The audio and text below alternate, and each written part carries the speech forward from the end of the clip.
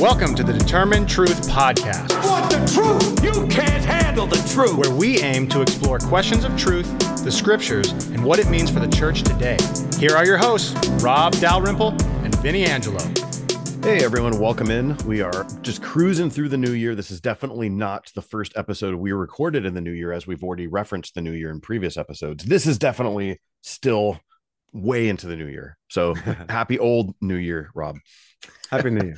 So last week we spent time going through Revelation 13. You cannot look at Revelation 13 without looking at the background of Daniel chapter 7, which has these four beasts. We talked about how Daniel chapter 7 is paralleling what's happening in Daniel chapter 2. So those passages need to be read together. And we talked about just the way the book of Daniel is laid out with language and genre and those sorts of things. Are there things that we want to revisit quickly before we head back into the world of Revelation 13? Well, Revelation 13 is one of the critical passages in the book. This is the beast, which is often associated with the Antichrist and popular dispensationalism. It's the revived Roman Empire, some end times empire. So it has all that stuff in it. This is a hugely significant chapter. So maybe the best thing to do actually to frame it within the context of the book of Revelation. Okay. Revelation chapter 11, we've got these two witnesses. They go out and prophesy. They do their ministry, leads to the conversion of the nations by their faithful, sacrificial dying for the sake of the kingdom of God. In the middle of that description of them, chapter 11, verse 7, it says, a beast comes up out of the abyss, makes war with them and kills them and overcomes them, right? And kills them. What we have then in chapter 12 through 14, verse 5, 12, 13, and the beginning of 14, is an expansion as to what this war is all about. And we find out in chapter 12, it's the war that the dragon, Satan himself, has been waging against the people of God since the beginning of time. Chapter 12 then ended with, verse 17, the dragon was enraged with the woman, which is the people of God, went off to make war with the rest of her offspring, who keep the commandments of God and hold to the testimony of Jesus. And then 12:18, which in many of your translations, if you're listening, English Bibles, might be chapter 13, verse 1. It says, and the dragon stood in the sand of the seashore. So what we find out then is the war against the two witnesses is what the dragon's been waging against God's people from the beginning of time. It goes back to Genesis chapter 3, verse 15, right? This enmity between the serpent and the woman, and the seed of the serpent and the seed of the woman. And that the dragon has been kicked out of heaven. He's really angry. And he's off to make war with the rest of her offspring who keep the commandments of God and hold to the testimony of Jesus. And now we find out in chapter 13 how he does his work, or how he does his bidding. And that is, he empowers two beasts to do the work for him. And so that's what we're standing on the sand of the seashore. The first beast in verse 1 is going to come up out of the sea. And then in verse 11, we're going to have a beast coming up out of the earth. Remember, the devil's standing on the sand of the seashore, so he can welcome them both as he straddles the land and the sea. And so that's the context here. So this is really, really significant. So one of the things we've spent so much time on in Revelation is looking at numbers and the amount of time something is used, or the actual number itself. So there's two ways of looking at numbers. In Daniel, so we are jumping to a different book, obviously different testament, but it is apocalyptic. So my question would be the fact that there's four beasts in Daniel. Should we carry over that same type of symbolic, symbolism and significance about four representing the creation and the world? Would that be fair to look at? I think it is. So as we get into Revelation chapter 13 tonight, what we're going to see is that John's totally building off the imagery of the four beasts in Daniel chapter 7. What most people think of the four beasts in Daniel chapter 7 as, oh, well, the first one represents maybe Babylon, and then Persia, and then Greece, and then Rome, or Babylon, Medes, Persians, and Greeks, different. We can identify, because remember in Daniel chapter 2, it says, and you, O king, are the head of gold. So the first part of the statue, no one argues on the first kingdom because he tells us it's Babylon. And all right, so the four beasts of Daniel chapter 7 and the statue and the four images in the statue, the four parts of the statue in Daniel chapter 2, are explicitly identified with a particular kingdom. But does it also represent the four parts of it, the four beasts, or the four parts of the statue? The fact that it's four is a number for completion, totality regarding the creation. I think it does. I think it is. Either way, it doesn't matter, but I think it still helps, because Revelation 13 is going to be explicit because these four beasts are combined into one in Revelation chapter 13. And the fact that they are all combined into one in Revelation 13, it's just showing that it's just representative of all empires, right? So trying to pinpoint and do the whole national treasure thing when you're figuring out the roadmap, it's a moot point. If that's the goal, you're missing the point that John is trying to make. Yeah, exactly. Yeah, there's no question at all that John's combined the four beasts of Daniel chapter 7 into one beast, I think we discussed this a few episodes back, maybe our last episode, and that is because in this one beast in Revelation 13, it is all empires in history combined together, not just Rome, or not just a future Rome, but all of the above. And then even though it is Rome, we would look at all the hints, and it is Rome. We look at the mark of the beast, it's Nero, all that, but it doesn't mean it's merely Rome. That's indicative of the evil empires of the world. I think in the last episode, we probably read through all of chapter 13, but we'll just kind of go verse by verse to pick out some points. So 13 verse 1. And it reads, "And I saw a beast rising out of the sea with 10 horns and 7 heads, with 10 diadems on its horns and blasphemous names on its heads." So is there a connection between the sea and the abyss that we saw in chapter 11? Yeah, there's no question that they're probably synonymous. In chapter 13, verse 1, we have a beast coming up out of the sea. In chapter 11, verse 7, he saw a beast coming up out of the abyss. And so they're probably synonymous. Yeah. And later on, the way Revelation ends in 21, when you get to New Jerusalem, there's no more sea. Right. And this is something where the concept of sea, if we were to look at just the biblical theology of sea, or just the ancient Near Eastern idea of sea, there's a vast group of meanings, but it's usually not a good thing, right? Not typically. The sea is, obviously in the book of Genesis, the sea is anti-creation. It's chaos. The ancient Near Eastern chaos monsters and the chaos imagery. The sea has to be tamed. The sea monsters are in the sea and it has to be tamed. In the book of Genesis, he separates the water from waters above and below to create the sky. Then he separates the waters from side to side to create the land. That's this creation motif of cosmic evil and chaos having to be subdued. So without question, then you have the idea then that the sea monster represents evil kingdoms and who persecute God's people. So yeah, it's widely believed to be part of this chaos and destruction. So in 13:1, it also describes the beast as having 10 horns and 7 heads with 10 diadems on its horns, and on its heads were blasphemous names. So this is pulling us back to dragon type language, right? That we saw in chapter 12. Yeah, that's right. Remember, the dragon has 7 heads and 10 horns. Whereas the beast has 10 horns and 7 heads.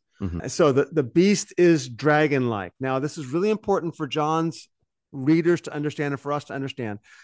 We look at this and go, okay, it's obvious this is a beast. It's obviously evil. It's empowered by the dragon. No problem.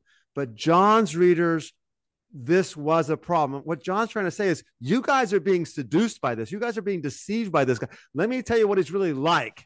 And what he's really like, and obviously it's Imperial Rome, the empire, what he's really like is he's like the dragon. That's what he's like. And you need to understand this. And so I think that's really significant for us to make that connection of what we think it means. Oh, it's so obviously evil, with what John's readers were confused with and why John's writing it this way. It's like, I'm trying to expose something for you guys here. You need to understand this.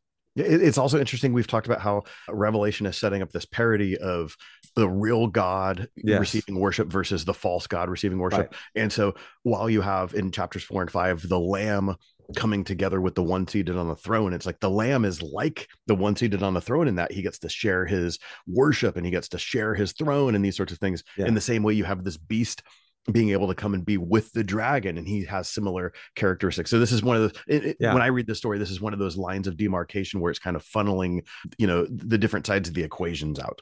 And we'll see that as we proceed through this chapter. Yeah, for sure. Now it's talking about horns. There's a lot of these things.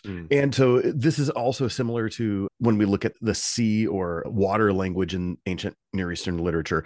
Horns are significant in the Bible and outside of the Bible as well, right? In terms of like what they're trying to portray. Because in our modern context, this is just weird. It's like, is this a drum and bugle corps with a bunch of trumpets? Like, what are these horns that we're thinking of? Yeah, there's actually ancient artwork has Moses depicted with horns, which is really interesting because you think of horns being on the devil, right? The devil has horns.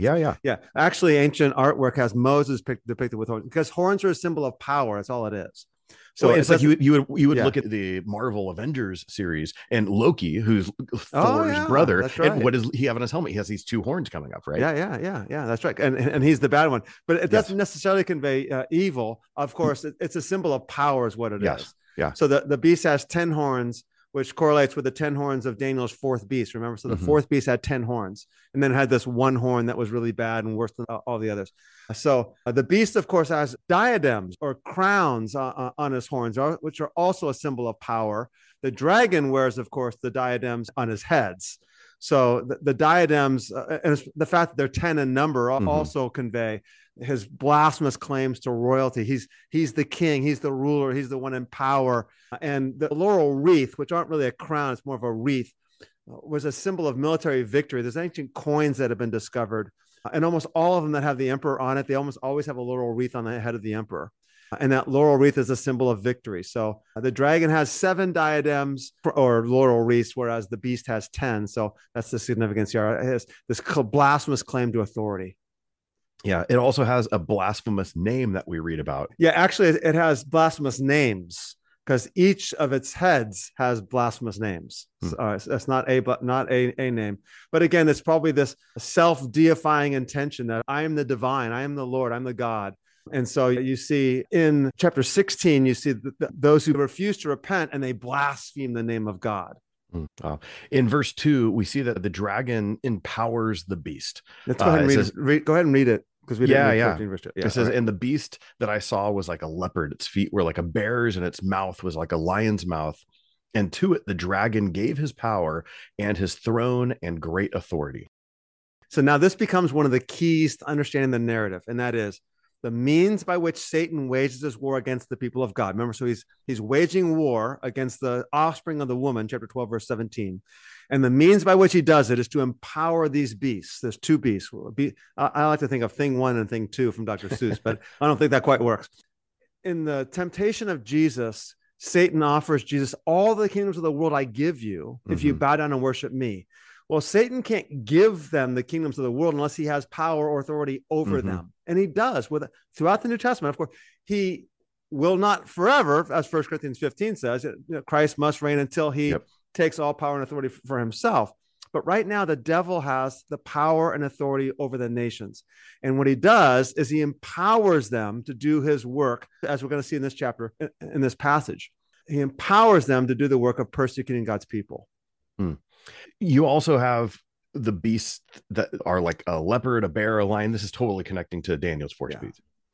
Yeah, if you look at the 4 beasts in the book of Daniel, chapter 7, it says the first beast was like a lion and had the wings of an eagle. Verse 5, the second beast was like a bear. And verse 6, the third beast was like a leopard. So the 3 aspects of a lion, a leopard, and a bear are all referred to here in Revelation chapter 13 and referring to this particular beast. And what's significant again to remember is that the 4 beasts in Daniel 7 are specifically or explicitly said to be 4 kings. In Daniel 7, verse 17, it says, these great beasts, which are 4 in number, are 4 kings who arise from the earth. So John's combining the 4 beasts of Daniel 7 into one beast. And that's why it's like a lion, like a leopard, like a bear. Okay. As John continues in verse 3 on his description of the beasts, so I'll read verse 3 now. Okay. It says, one of its heads seemed to have a mortal wound. So it says, seems to have a mortal wound, right? But its mortal wound was healed. And the whole earth marveled as they followed the beast. It appeared to, and we can't ignore that. It wasn't that it actually had a mortal wound and actually died. It just seemed to. So it's an apparent type killing, right? No, it's an actual killing. Looking at the translations for just a second, the New American Standard says, as if it had been slain. Okay. The ESV says, seemed to have a mortal wound. I'm not sure if that's what you read from. Read from. The Net Bible says, appeared to have been killed. The NIV says, seemed to have had a fatal wound. The New King James, as if it had been mortally wounded.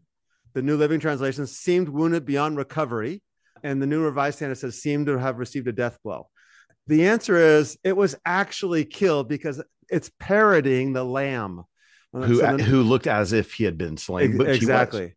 Exactly. So in Revelation chapter 5, John hears about a lion from the tribe of Judah who's overcome. And I looked and I saw a lamb as if it had been slain. It's the exact same expression. Now, the reason why in chapter 5 it says as if it had been slain was because, well, the lamb was standing. And so it looks like it had been killed, but it's alive. And of course, Jesus was dead and now he's alive. So the point of the passage here then is to parody that. And this beast is imitating Christ, wants you to think that he's Christ. So he actually was killed. And the reason why the language as if it had been slain is because That's the language that was used of the lamb earlier. And if you just keep reading it, we're going to find out that this beast actually was killed. Just go down to verse 12. It refers to the second beast. He makes the earth and those who dwell in it to worship the first beast, whose fatal wound was healed. It's a fatal wound. Okay.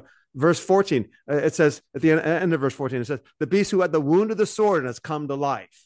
He was dead and now he's alive again. It might not be literally, it's just simply a describing this particular beast in a way that parodies Christ. And if you look at the descriptions of the beast and Jesus, the parody between the beast and Jesus are explicit. So they both have as if they were slain. They both rise to a new life. They both have the names of their followers on their foreheads.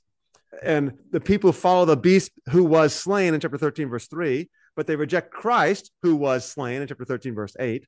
The beast has horns. In fact, the second beast has 2 horns like a lamb.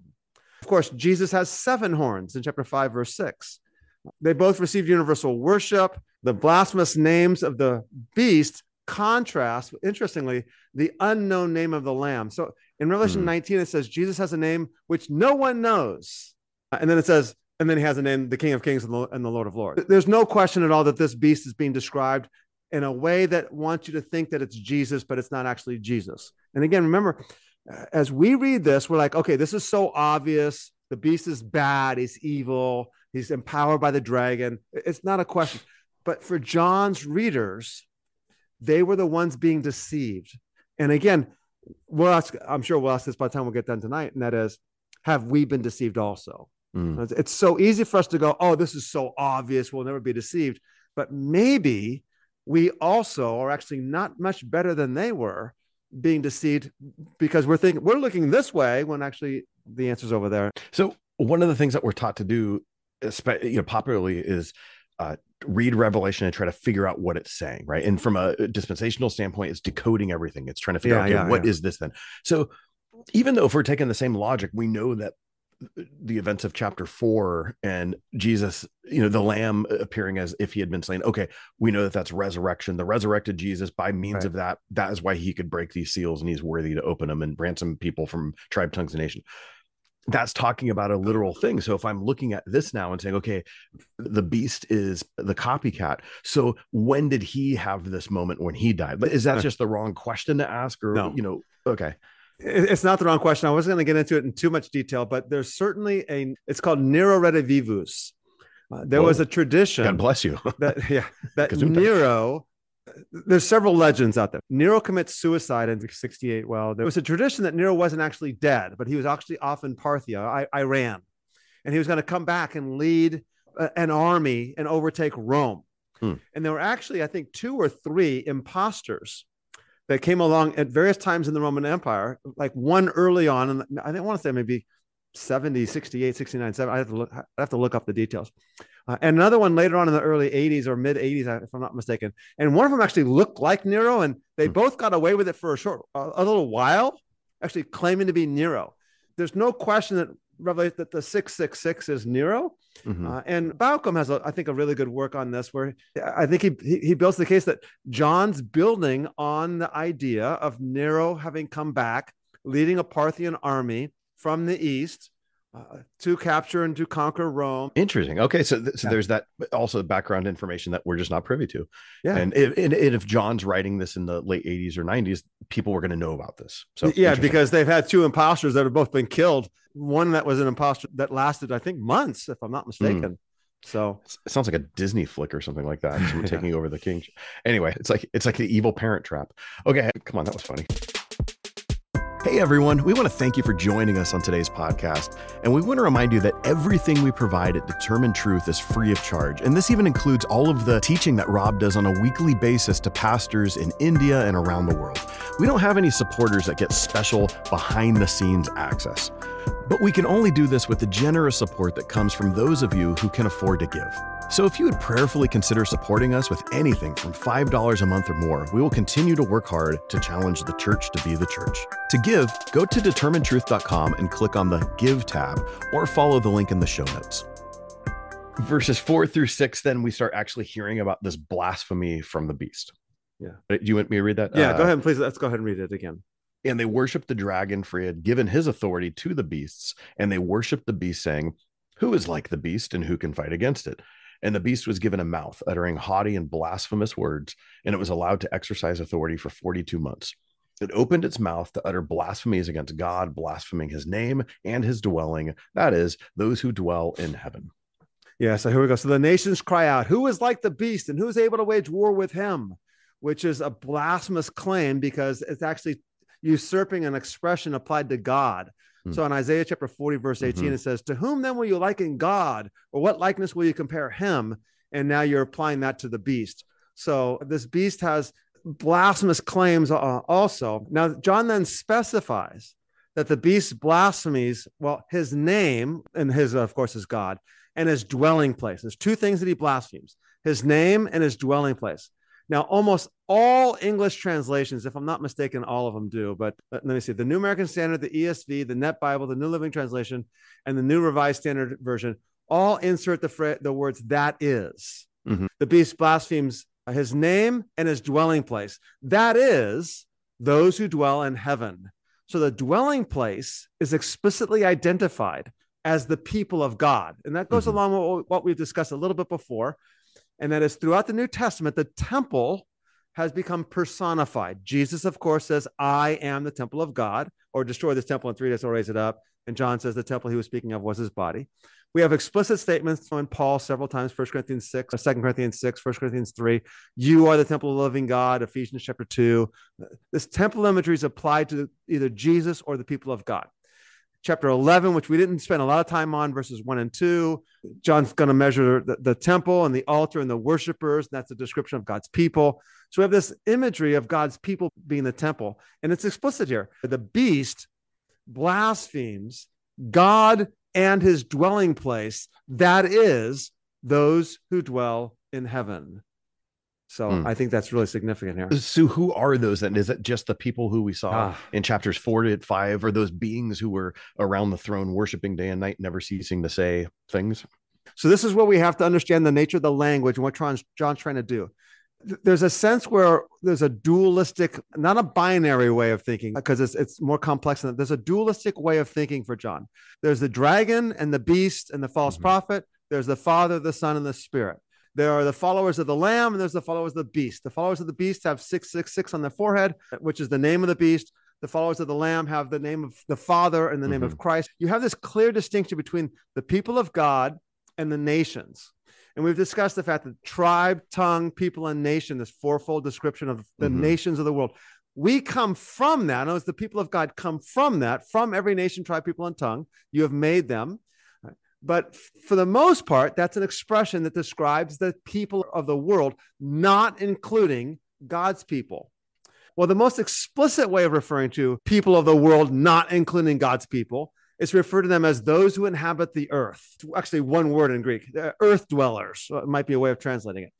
And that phrase, those who inhabit the earth, is always used, always, to refer to the people of the world, not including the followers of the Lamb, or not including God's people, the people of God.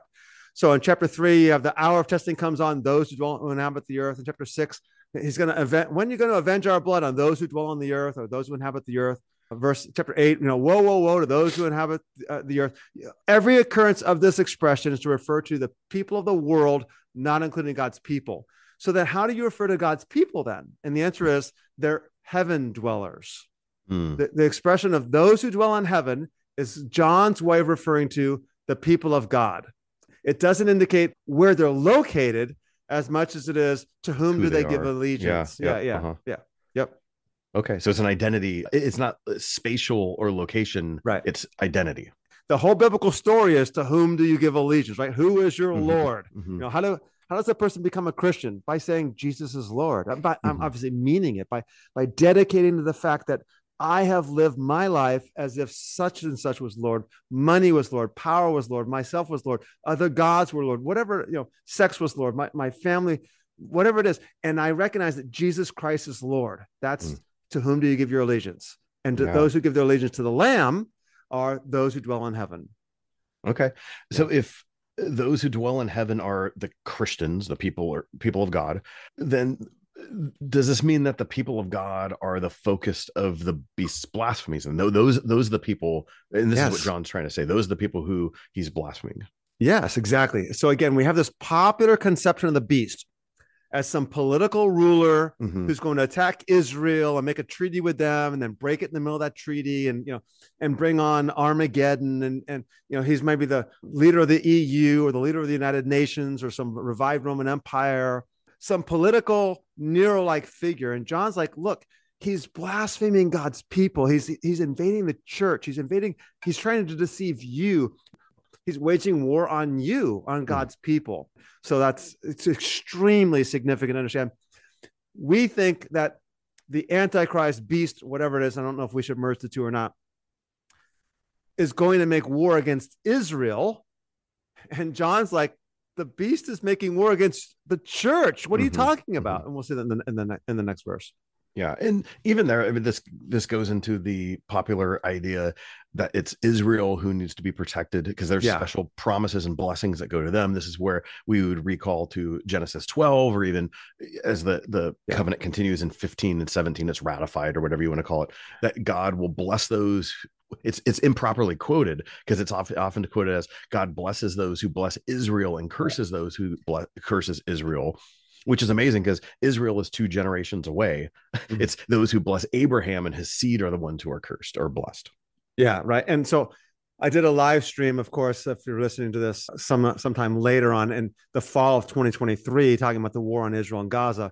And live stream number 12, I specifically looked at this theological issue of, well, who is Israel and what does the Bible say about this? And we kind of addressed that particular point there.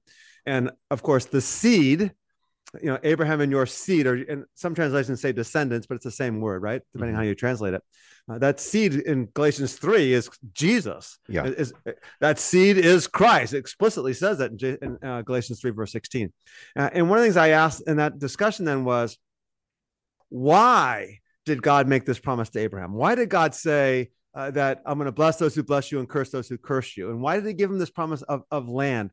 And the answer is, it kind of goes back to the whole narrative of the book of Genesis. Genesis begins with Adam and Eve being made to bear God's image. They're going to make God known to the nations. They're going to be a one and unified in a unity, and God would dwell among them, and it would be great. And then, of course, they decide to choose wisdom for themselves. We're not going to follow the Lord's bidding. We're going to decide for ourselves what's right and wrong. Who is your Lord type of thing. And so then when you get to Genesis 12, you're like, okay, here's the answer. The solution's going to be, I'm going to call Abraham. He'll be the seed of the woman through whom I'm going to bless the nations, and I'll bring fulfillment of my covenant promises so I can restore my presence to the entirety of creation, and Abraham and his descendants will make me known. And so the idea was that God made this promise to Abraham and his descendants because God would dwell among them, hence the land. This is where I'm going to dwell. And there'd be the people among whom God would dwell. Ultimately, of course, we keep reading the Old Testament, like, well, they keep failing. It's like Abraham doesn't actually quite do it. And it's not Isaac. It's not Jacob. It's not Joseph. And who is it going to be? Oh, maybe it's David. Nope, not David. Oh, maybe it's Solomon. Oh, it's definitely Solomon. Because remember, even Solomon chooses wisdom. That's what I'll choose wisdom from you, God. It's like, but Solomon fails because he ends up with marriages and women and horses and chariots and gold. And so it's like, that's exactly what he was not supposed to do. And ultimately, we get to the New Testament, and the answer is Jesus. Jesus is the seed of Abraham. Galatians 3:16 explicitly says so. Those who believe, in fact, are blessed with Abraham, the believer. Galatians 3 says, God preached the gospel beforehand to Abraham. And so Jesus is therefore God made known. And as God himself, he's also the temple, meaning he's the dwelling place of God made known. And then through him, the people of God are then filled with the Holy Spirit, and therefore we become the temple, which means the place of God's presence is now us. And the people of God are then sent to the nations to proclaim the gospel. We become the people through whom God is going to be made known. It was supposed to be Abraham, and ultimately it's fulfilled by Jesus.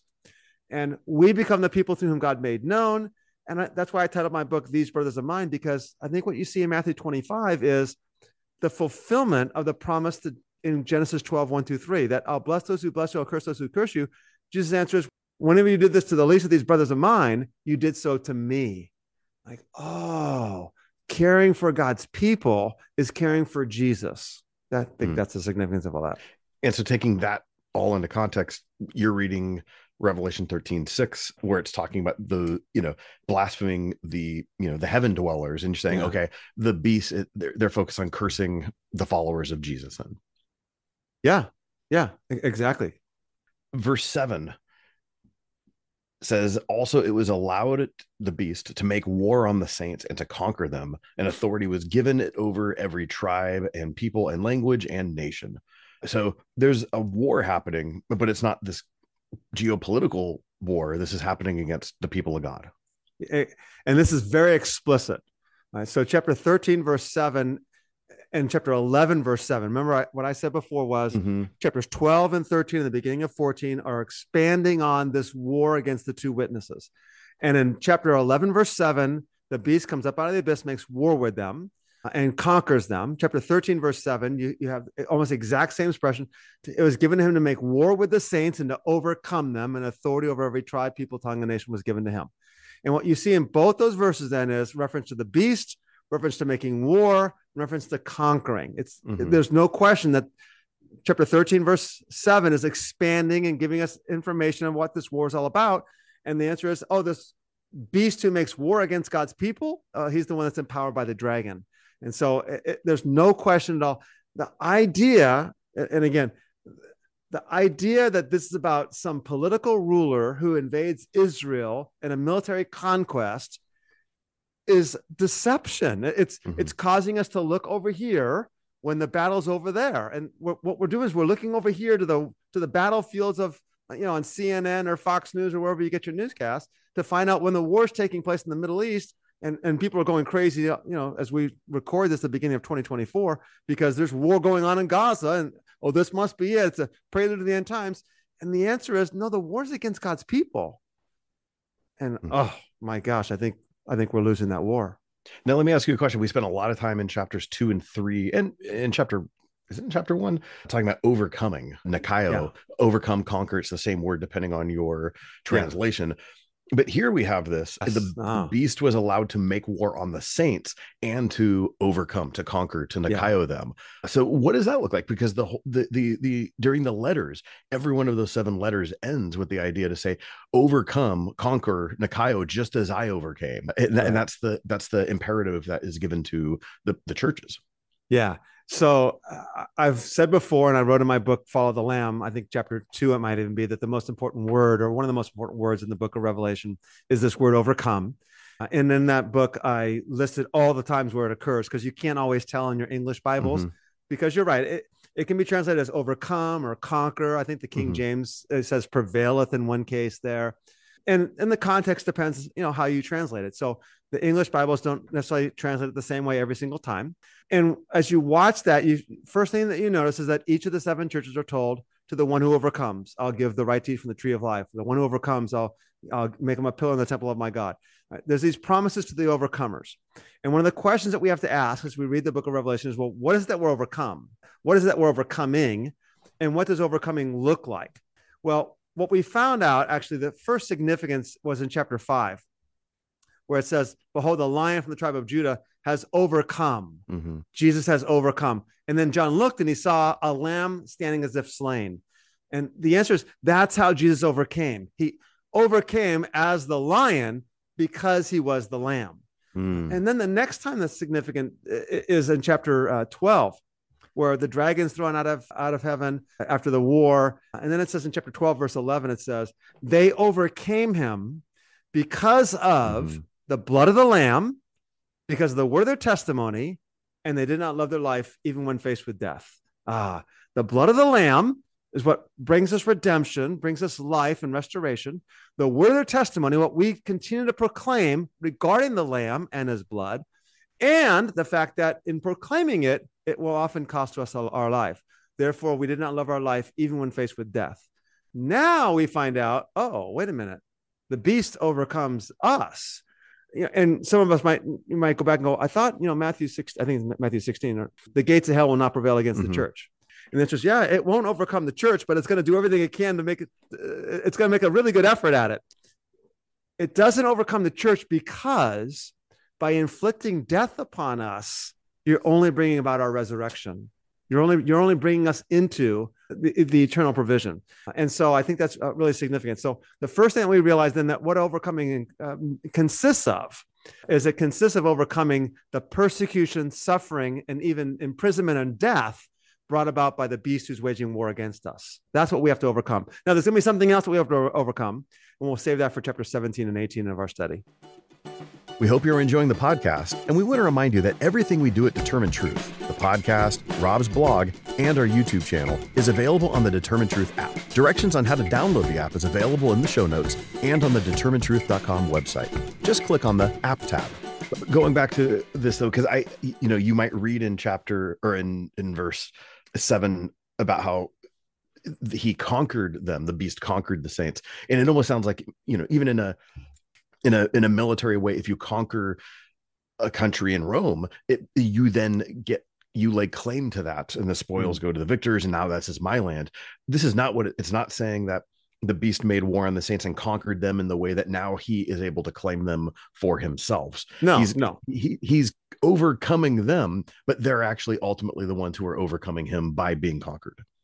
And that's what chapter 11 is about, right? The two witnesses, the beast comes up out of the abyss, makes war with them, and overcomes them and kills them. Yes. But then a few verses later, they hear a voice from heaven saying, "Come up here." And they went up into heaven in a cloud. The two witnesses are the ones who are vindicated or proven to be the victors, even though they were actually the ones who were killed, because by their death is the means through which they rise again and are glorified. Just like Jesus was the lion by being the lamb that was slain. All right, Rob, tell me if this is a heretical take or hot take. Obi-Wan Kenobi being struck down by Darth Vader on the Death Star.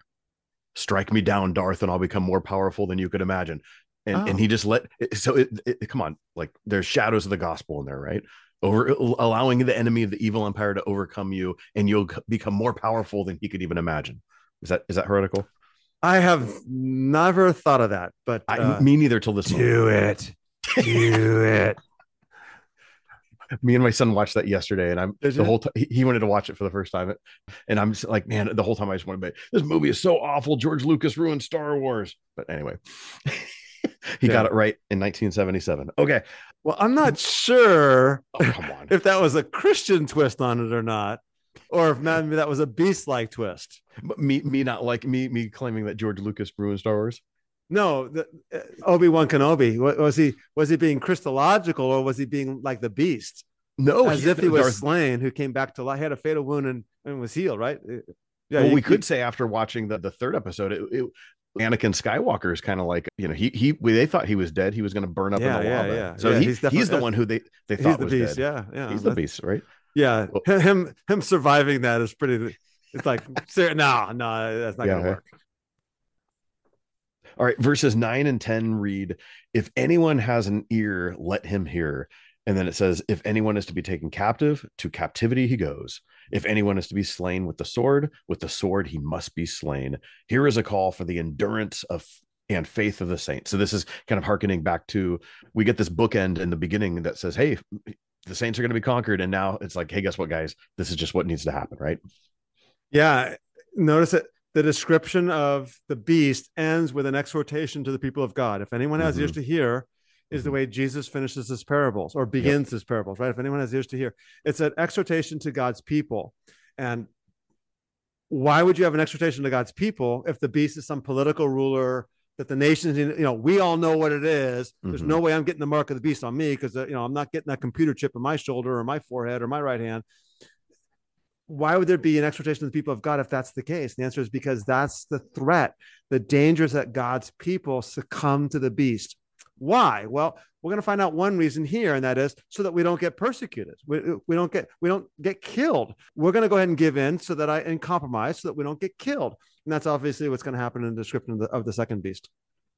Which is also, once again, Matthew 24 and 25 language, all of the discourse. Don't worry about protecting the temple, just flee. Different context, but it's just interesting how the call for God's people is to not defend anything anymore. It'd be like the lamb and become slain. Verse 10 says, if you're to be captive, you're taken captive, go into captivity. If they kill you, what we just talked about. This is so significant. Yeah. Now there's two ways to understand it, and the translations are going to differ on this a little bit. Okay. One way to understand it is, if anyone wants to go into captivity you're going to go. In other words, if you are going to be arrested, you're going to be arrested. Again, he's speaking to the church. Mm-hmm. The second part then is, and if you're going to be killed by the sword, you're going to be killed by the sword. That's just the way it is. Don't worry about it, because remember chapter 11, you're going to be resurrected. This is the good news. Your body might lie on the street for 3.5 days, but a breath of life from God's going to come into us. They're going to stand on your feet. We're going to be good. A second way of understanding it would be, well, if you're going into captivity you're going to go, but if they kill you with a sword, then they're going to be killed with a sword.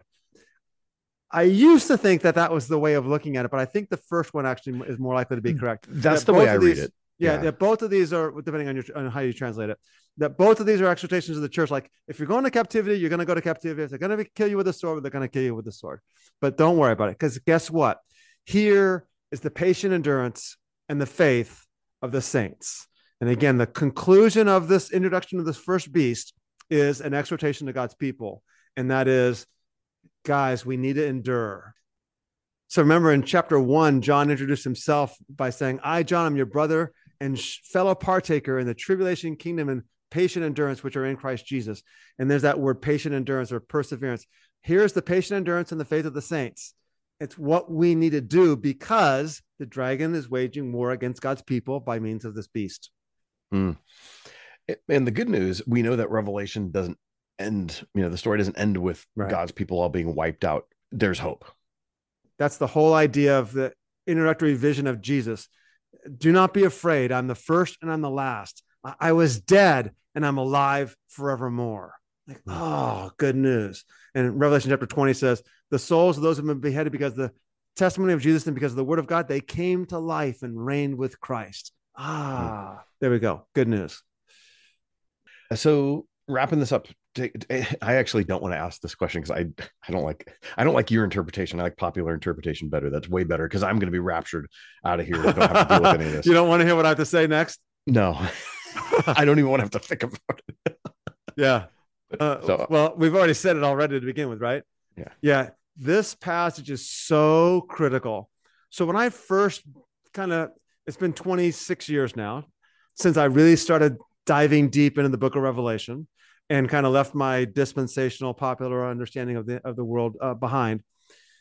And you get to Revelation 13, you're like, oh, wait a minute. This one beast is embodying all empires in history.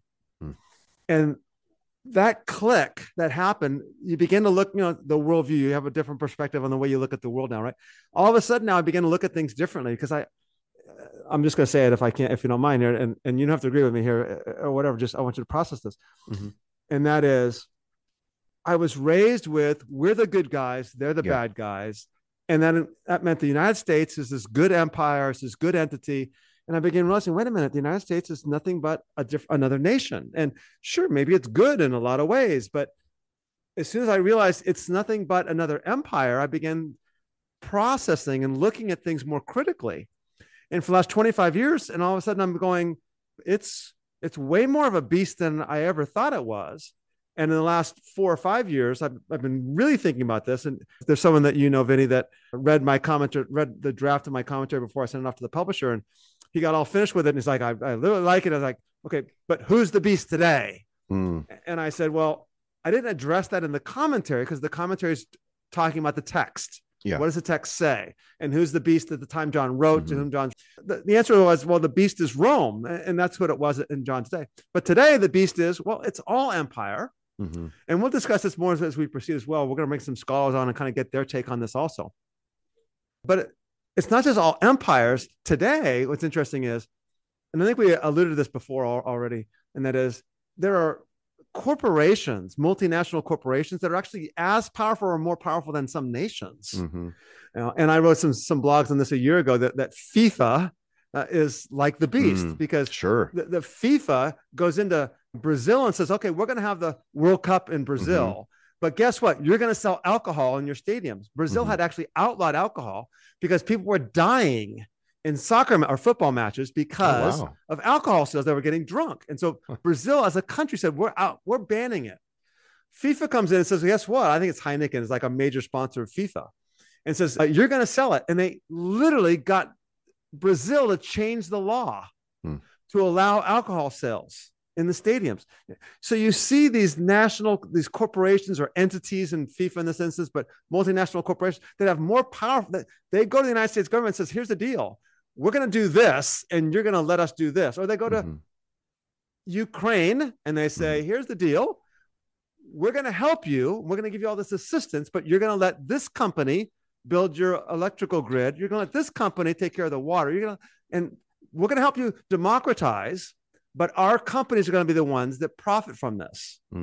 And we hold power over Ukraine. Something like that's going on in Ukraine. I don't know all the details, but there's no question about it. So one scholar wrote it this way, says, the beast is not merely Rome. It's the inhuman, anti-human arrogance of empire, which has come to expression in Rome, but not only there. All who support the cultural religion, in or out of church, however lamb-like they may appear, are agents of the beast. All propaganda that entices humanity to idolize human empire is an expression of this beastly power that wants to appear lamb-like. So I think that's where I would start there. So I have some more thoughts here, but what are some of your takeaways at this point here? Well, I remember the first time I started engaging any kind of critical thought, and it wasn't spawned on by revelation, but just the idea of saying, am I allowed to criticize or think, how do I even process this out loud? How should I remove myself from my own political system in a micro level and macro level? Micro level meaning like your political affiliation or who you register, those party lines that we have. That's kind of the micro level. But then your macro level, just looking at the whole thing, saying like, and I am American and it's better than this. That kind of exceptionalism. Yeah.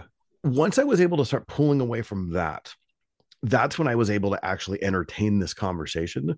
Because while I was in that just hardened, codified way of thinking, I had to always find a way to make America fit with my theology. I wasn't truly free to actually look at these things because there's part of me that always wanted to say, yeah, but, and I want to defend it, in some kind of way. It's in the same way as a parent, you love your kid and you might hold them accountable for something, but if someone else is criticizing, you're always going to want to step in and want to defend them, and it was like the same thing was happening, just the way I viewed my own country. And it's not that I'm apolitical or I'm, a communist or anything like that. Like I still have thoughts on politics. I still have convictions, but I had to pull away for a season and just say, okay, I'm okay not having a horse in the race, not having allegiance to a political party or an ideology, and kind of almost becoming more pragmatic and ethics driven rather than having a conviction. So I'm just saying that for me, that's what it took to be able to actually engage what you're talking about and not always feeling like there's a defensive aspect of it. Right. It's like, no, but it can't be us. We are the good guys, Rob. Right. Haven't you seen the movies? Haven't you? We know the stories. We know the rhetoric. And it's the same thing that you're going to be hearing if you're born and raised in any other country and you're a citizen of any other country in the world. You're going to be hearing the same type of, you're going to be going against the same kind of struggle. So this isn't like an anti-American thing. This is saying, as a Christian who holds a passport to any country in the world, this is what you come up against. And we need to be okay putting our American passport in what that represents on a completely different bookshelf and saying, no, I'm just going to live here. And if I need to go over there, that's cool, but I'm always okay criticizing it and leaving that on a second bookshelf. So I know for me, it's just stepping back before, just to be able to just remembering how I've processed this, like what it took in the seriousness of this and how difficult it is, and kind of reading a lot of C.S. Lewis. He wrote a lot on this kind of idea because he was writing in the 40s, during the war. And just the idea of what does it mean to be a patriot, but then also not confusing that the love of country with a different kind of love it. He didn't use the word nationalism, but that's what he meant. So it's just that kind of struggle and always being okay to say, nope, I will always side on the Jesus side of the equation and not have to say, yeah, but, and excuse my own country. Yeah. There's two things I would add to this really quickly. And that would be, one is there are brothers and sisters in Christ in those other nations. So as soon as we identify myself as an American Christian, no, I'm a Christian who lives in America. And that's my brother or sister in Christ who is a Christian who lives in Russia, or a Christian who lives in North Korea or China or wherever else that may be. That's the first thing to think of. And the second thing is, when we so identify ourselves with America or whatever country we might be in, and that's a good, then what do the nations that are on the other side of the spectrum who look at us as the oppressor, what kind of witness are we giving to them? Because let's just take Iran as the most blatant example. And it's a evil regime, no question at all. The Taliban in Afghanistan. Mm-hmm. But they look at us as the oppressor. And then when we associate Christianity with America, then they go, oh, well, Christianity therefore is bad. And I think that's the way the devil works. And that is, I'm going to harm their witness and damage their witness by getting them to ally themselves with a nation and not even be able to look at that nation critically. So I think that's something significant. Yeah. So some of the application is just the starting point and allowing us to rethink how we view the world, which this isn't the first time we've talked about this. We've talked about numerous of times. Yeah. But this even goes back to when I teach biblical interpretation classes, which I do, annually. One of the weeks we talk about our pre-understandings, or you could call it your presuppositions. What are the things that we bring to the table? And sometimes this is part of it. It's explaining water to fish. How would you do that? Right. It's just the things that we live with. And I think one of them, especially in the evangelical American churches, the assumption that all the other empires are bad except for ours. Yeah. And recognizing that, no, we're part of Psalm 2. We're also we're one of the nations raging against God. Really quickly, as we finish up, just realizing the fact that even having this conversation means, oh boy, what are people going to think as they listen to this? Exactly. Right? How many friends are we going to lose by this? Yeah. It just tells you, in my opinion, how influential the beast has been and the empire has been in influencing the church, because we can't even talk about these things without being, well, whatever it might be. I remember the first time hearing a Christian brother talk about a different end times view and how he viewed Revelation, and it wasn't dispensational. I questioned if he actually was a Christian. Yeah, exactly. And I get there's people who hear us talk like this, and we're not even talking about this sort of thing. We're talking about something that's way more ingrained. So anyway, right, yep, it's a serious thing.